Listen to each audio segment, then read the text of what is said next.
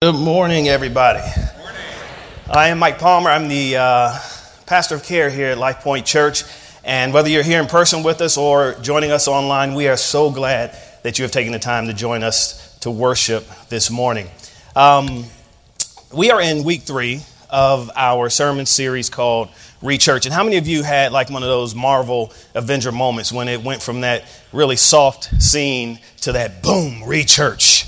Right, that was pretty nice. I like how it transitioned, and we really wanted to hit you with that because we want you to keep in mind at the forefront that we want to re-engage, and we want to share our definition. It's a made-up word. You've heard Joe say it a couple words. We do that as preachers, you know. We make up words, but we try to define them when we make them up as well. So we want to define re-church for you and what that means. It is a verb, and you'll see it come up on the slide here in just a second.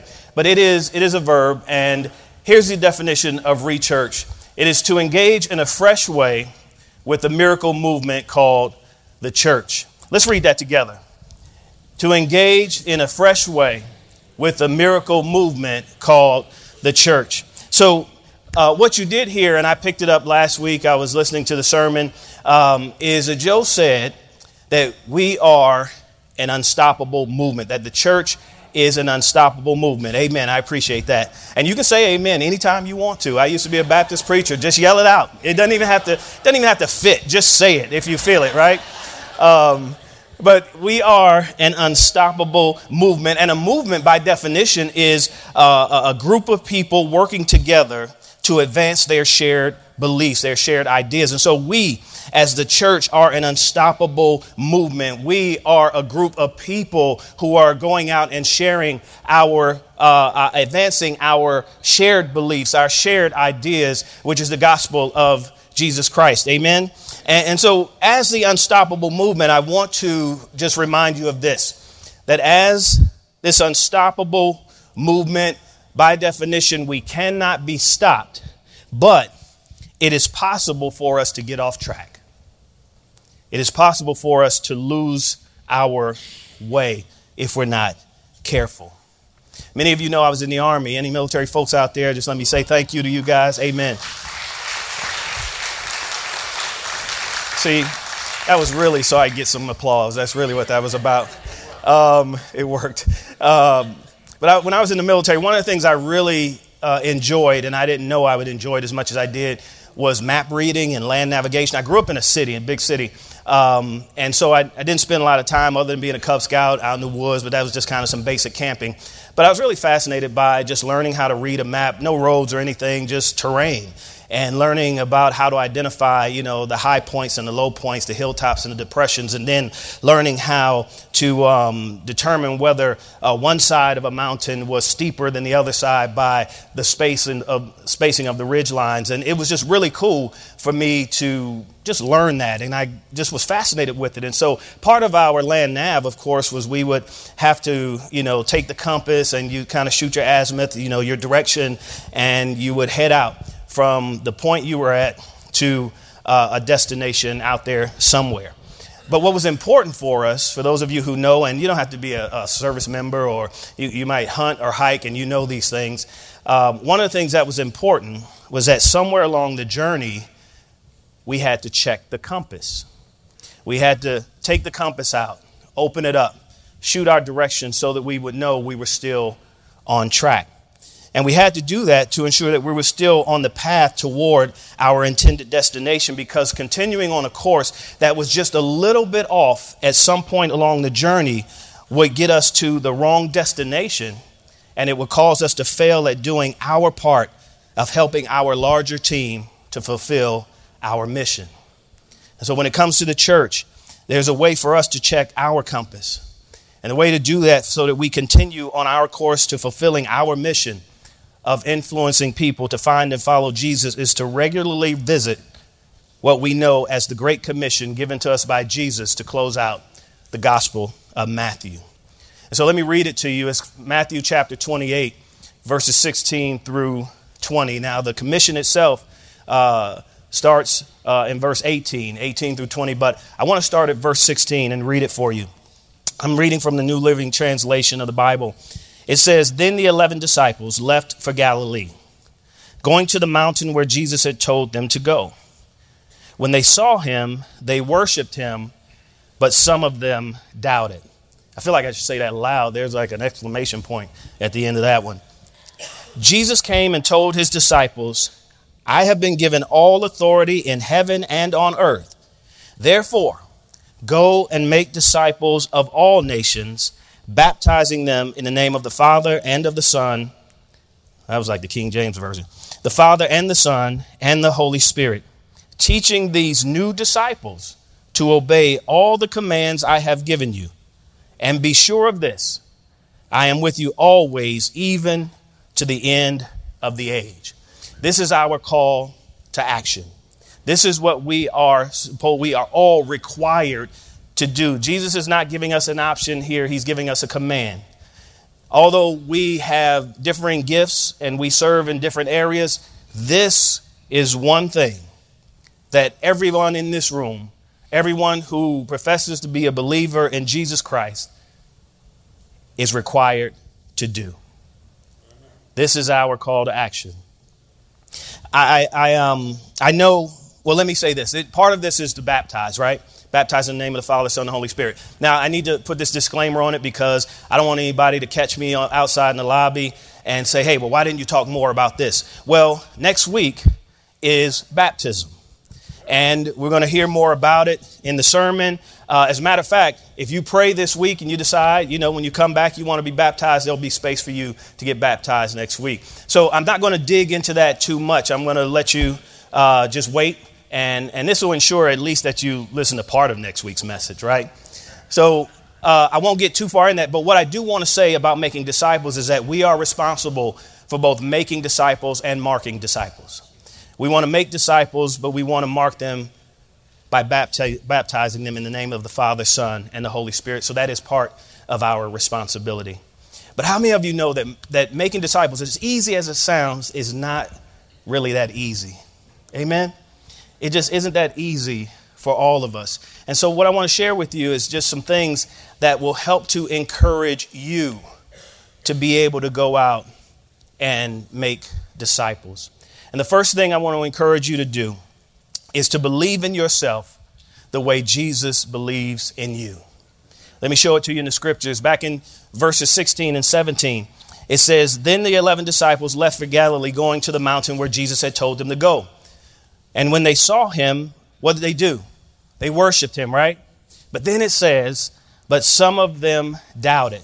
Now in this moment, this is a moment of worship. They saw him and they began to worship him. But in that moment of worship, there was still some doubt. And I want to just suggest that this is a picture of church every Sunday morning. That when we come to worship, there is still some doubt in the room. And let me explain what that doubt is, because this is not a settled unbelief in Jesus Christ. This doubt that we are hearing about from these disciples and the doubt that we experience even as we come to worship today is that we believe in Christ. I mean, they came to the mountain. They were told by a third party to show up on the mountain, and they showed up, right? They had some faith. But what they are doing here in doubting is expressing some hesitancy and some uncertainty. And I think every Sunday morning we come in to worship, we are a room full of worshipers, but there's still some of us who come because of circumstances. We hesitate. We are uncertain about some things. And that's part of why we worship, is because we want the strength. We want Jesus. We want God to pour into us so that we can deal with the uncertainty and the hesitancy in our lives. And so these guys were worshiping, but there was that doubt. They were very much like us. But look at what Jesus does in that moment. He's standing with his disciples. They are worshiping him, and some of them are doubting. And if you look at what Jesus says, as a matter of fact, Eugene Peterson says, Jesus undeterred is how he says it. He gives them all the commission. He does not give the commission just to those who are not doubting. Jesus says this is for every last one of you. Why?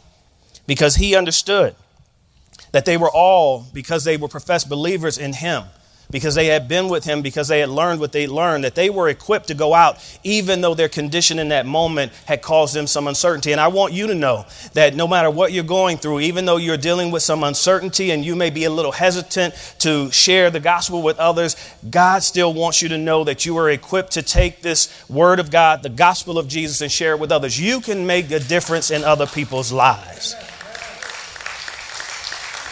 Don't let your circumstances and others outside of you cause you to doubt your strength, your ability, your gift to go and share the gospel with others. As a matter of fact, it's when you're at that low point, it's when you're going through things that you really might need to go and share that with somebody, because there are people out there who are not here because of uncertainty, because of hesitancy, and they need to know that we are real, that we're not just sitting here just with holy hands and we're lifting them up and everything's all right and we're singing kumbaya. They need to know that we're real people with real problems and that we're willing to share those things with them and help them to get out of those things like we have.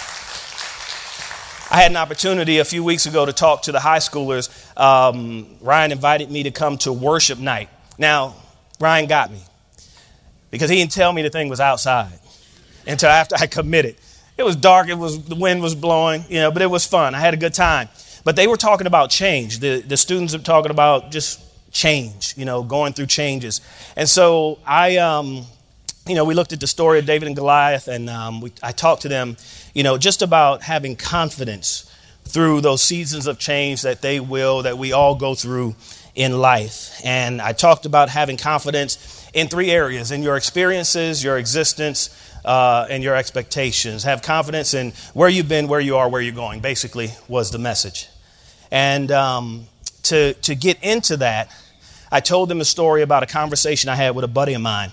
He's a pastor, and we kind of run things by each other sometimes with reading the Bible, studying, preparing for sermons, preparing sermons. And we're talking about that moment in Matthew chapter 14 when Jesus walked on water. But you guys know who else walked on water just for a little bit, right? Peter. And in that moment, Peter, Jesus comes out. The disciples are afraid. There's a storm going on. He's like, guys, calm down. It's me. Don't be afraid. And Peter, being Peter, says, well, if it's you, give me the ability to come do what you're doing. And Jesus does. He says, come. With that word, he gives them the ability to go walk on the water. And the story says that he goes out and he walks. And but then he looks around and he notices the wind and the waves, right? And what happens? He starts to sink. Yeah, he starts to sink. And in that moment, my buddy was telling me that, that Jesus, it was his understanding that Jesus, when he looked around, he took his eyes off. I mean, not when Jesus, but Peter looked around, he took his eyes off Jesus and he lost faith in Jesus. And my argument back to him was, and this is where I jumped into it with the high schoolers. My argument was, I don't think he lost faith in Jesus as much as he lost faith in the ability to do what Jesus had gave him to do. He lost faith in what God had put inside of him, the ability. And I just want you to know that when it comes to going and making disciples, there are those of us who experience the uncertainty and hesitation, not because of who Jesus is, because of who we are. And we begin to doubt whether we're good enough or know enough for him to make disciples through us. But God has already gifted us to be able to do it. We're here. And that's what he has done. And so what I'm saying is, don't lose faith in the ability that God has already given you to make disciples of other people. Amen? Just as Jesus believed in those doubting disciples on that mountain, he believes in you, he believes in me, he believes that as baptized believers in him that we are prepared to change lives by sharing the gospel. And I just encourage you to believe in yourself the way Jesus believes in you. Secondly, I want to charge you to go actively and intentionally. One of the things that most people know, verse 19 says, go and make disciples of all nations. And one of the things that everybody will tell you, no matter who it is, if you ask them if they know anything about the Great Commission, they will tell you that they understand that we are supposed to go. Everybody say go. Go, right? That's what we know. We know we're supposed to go. We just don't all the time. And I looked up the word go, and it's a Greek word. Remember I told you how we make up words? I did not want to try to pronounce this Greek word because then I would have made up 2 words, and you already have, we already gave you one. I didn't want to overload you with made up preacher words. But in the Greek language, it does mean to travel. It means to go on a journey. It means to take a walk. That's what the word means as it's used in the gospel here in Matthew. But it also means to live. And I was really fascinated by that because what it means for us is that making disciples is not an optional responsibility. It is a lifestyle that we have committed ourselves to as followers, as disciples of Jesus Christ. This is something that we are to leave here living. This is part of who we are.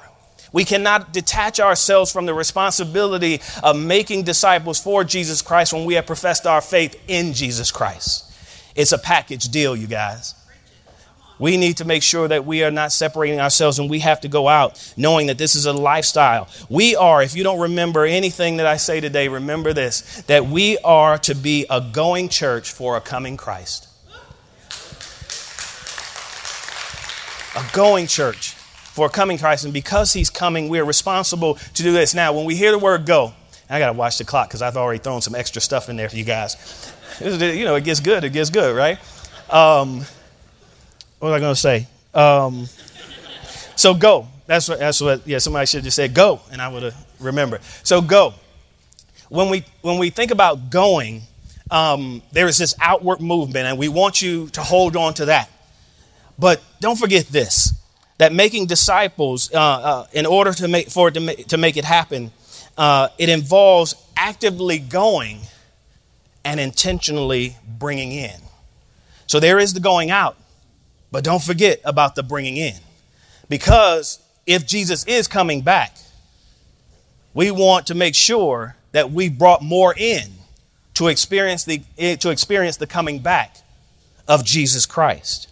So this means that in addition to making disciples of the lost in our immediate families and our communities, we are also called to go and bring in people who may not look like us. Go and bring in people who may not live like us. Go and bring in people who may not initially believe what we believe. And the question is, what's the difference? How do I do it differently between knowing somebody and not knowing somebody, between the familiar and the unfamiliar? And I'll just say this, aside from you likely having a personal relationship with somebody in your family or in your community, the command stays the same.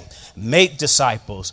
Make sure they're baptized and teach them to obey all the commands I have given you. The command is the same. So you don't have to find another set of rules for people you don't know. Use the same set of rules that are found in the Bible that you use for people you know and people you don't know. Now, what you may need is a partner. You may need some help. Don't be afraid to go and make disciples in teams, right? You don't have to do this alone. As a matter of fact, you are not alone in this.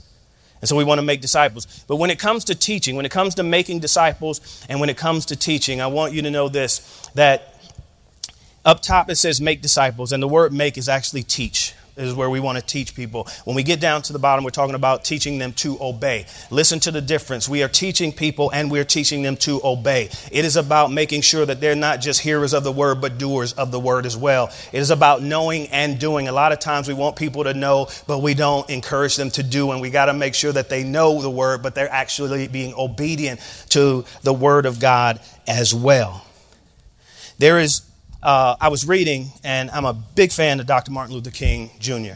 And I was reading something where he has an article that is called his pilgrimage to nonviolence. And, he was a huge advocate for nonviolence. And he did an article, and it was his pilgrimage, just talking about his journey to nonviolence. And he reflects on, the academic influences that led him to believe in nonviolence as a way of life. And he did this by studying, the teachings of Gandhi and the writings of philosopher Henry David Thoreau and Leo Tolstoy. And his understanding, he gained this vast intellectual understanding of nonviolence. But he says that his understanding was purely intellectual until 1955, 1956, when he involved himself in the Montgomery bus boycott. And this is what he says, and I quote, Living through the actual experience of the protest, nonviolence became more than a method to which I gave intellectual assent. Many issues I had not cleared up intellectually concerning nonviolence were now solved in the sphere of practical action. And so in addition to teaching new disciples what the scriptures mean, we must also be willing to teach them the importance of being obedient and participating in the practical action of discipleship so that they too will become disciples who make disciples. So go actively and intentionally. And then lastly, be comforted. When you go, make sure that you're comforted by the assurance of the presence of Jesus. Verse 20, and be sure of this, I am with you always, even to the end of the age. Now, I want you to notice here that Jesus does not say, I will be with you. Jesus says, I am with you, which means that this is not some promise that Jesus is making. I should have stopped and let him clap. That's what I should have did, right? I got to eat this up while I can. It means that this is not a promise that Jesus is making to meet you at some point where you are actively engaged in making disciples. It is a statement of fact that he is with us now and is with us every step of our disciple making journey, this disciple making lifestyle. Now, I would not be doing my job as a preacher of the gospel if I didn't tell you this, because at some point I got to convict you of something in the message, right? I would not be doing my job if I didn't say this. And this is something I had to hear myself while I was preparing. So whenever we convict you guys, we've already heard it a bunch of times in our own spirit. Just as this statement of assurance that Jesus is with us is as we actively seek opportunities to make disciples, just as this is a statement of assurance that Jesus is with us as we actively seek opportunities to make disciples, remember this, it is also a statement of conviction that he's also with us when we're not. He doesn't go away when you're not making disciples. He's still with you. Maybe that'll encourage you to make disciples. My point here is I don't want you to do it because I said it. I want you to do it because Jesus said it and he's with us always. Now, as I close this out, I just want to bring into play something Jesus says before this and something Jesus tells us after this. Because before this, he says in verse 18, I have been given all authority in heaven and on earth. Now, Jesus, without a doubt, has all power. But what he states here is that he has all authority, which is more than just power. You see, power is having the ability to get things done. Authority grants permission or the right or the parameters to use the power that we've been given. And so when we put all this together with what he says later in Acts chapter 1, verse 8, where he says, you will receive power when the Holy Spirit comes on you, and you will be my witnesses in Jerusalem and in Judea and Samaria and to the ends of the earth. We have a clearer picture of the fact that although we've been given purpose and power to go and make disciples, let's never forget that we must do it only under the authority of Jesus Christ, which means, remember this, that we have to play by his rules and not our own. Because to play by our rules is to lead people astray, and then we start making disciples for ourselves and not disciples of Jesus Christ. And this takes me back to where I said it's possible for us to get off track. It is possible for us to get off track when we start making disciples of our own, when we start to believe the ministry belongs to me, when we believe that this group is mine. No, we go out and bring in for Jesus Christ. As a matter of fact, if you had discipled anybody that you have not handed off to somebody else, you have not fully discipled them. Because you should not be the only one in their discipleship circle. There is power and then there's authority. Now, I didn't want to bring this up because the Ravens lost. So I didn't want to really talk about football, and the Niners won. You're going to know that I'm a 49ers fan. You know, I just have to, I think it's an endorsement. I mention it every sermon, and the Niners pay me money. Yeah, thanks for the forgiveness. I need to be discipled a bit more, don't I? But this is not about them. This is just about football. When we talk about power and authority, because if you look on the football field, those guys have a tremendous amount of power.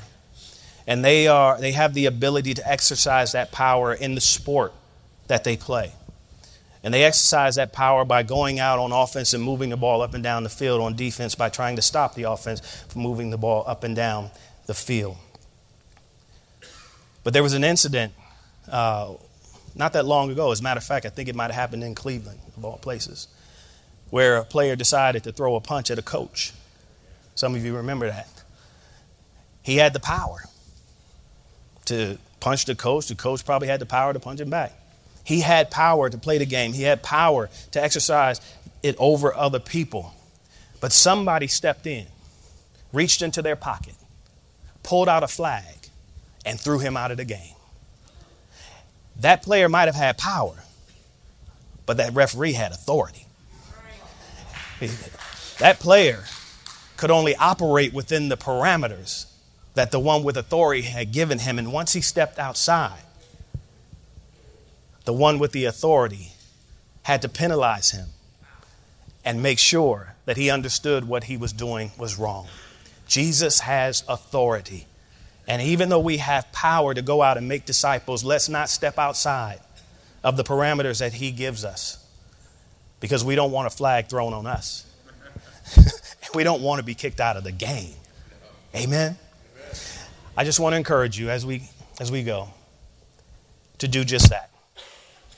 When you leave here today, I just want you to think about who it is in your life, because we all know somebody who needs to hear about Jesus. Every last one of us.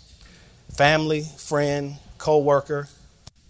I just want you to actively and intentionally leave here going to make disciples, baptizing them in the name of the Father and of the Son and of the Holy Spirit, and teaching them not just what the word says, but teaching them to obey, to actively get involved themselves. And remember that Jesus is with us every step of the way. Let's pray together. God, we thank you for blessing us with this time together. We're just so happy that you are entrusting us with this responsibility to go and make disciples. And so we're going to commit ourselves right now to not just going out, but to actively going out and intentionally bringing in those who need to hear your word, those who need to grow in you. And so give us the power to continue operating under your authority, set the parameters for us, and just give us the confidence in those moments of uncertainty, those moments of hesitation, to know that we can do it, that we can make disciples who make disciples. In Jesus' name we pray. Amen.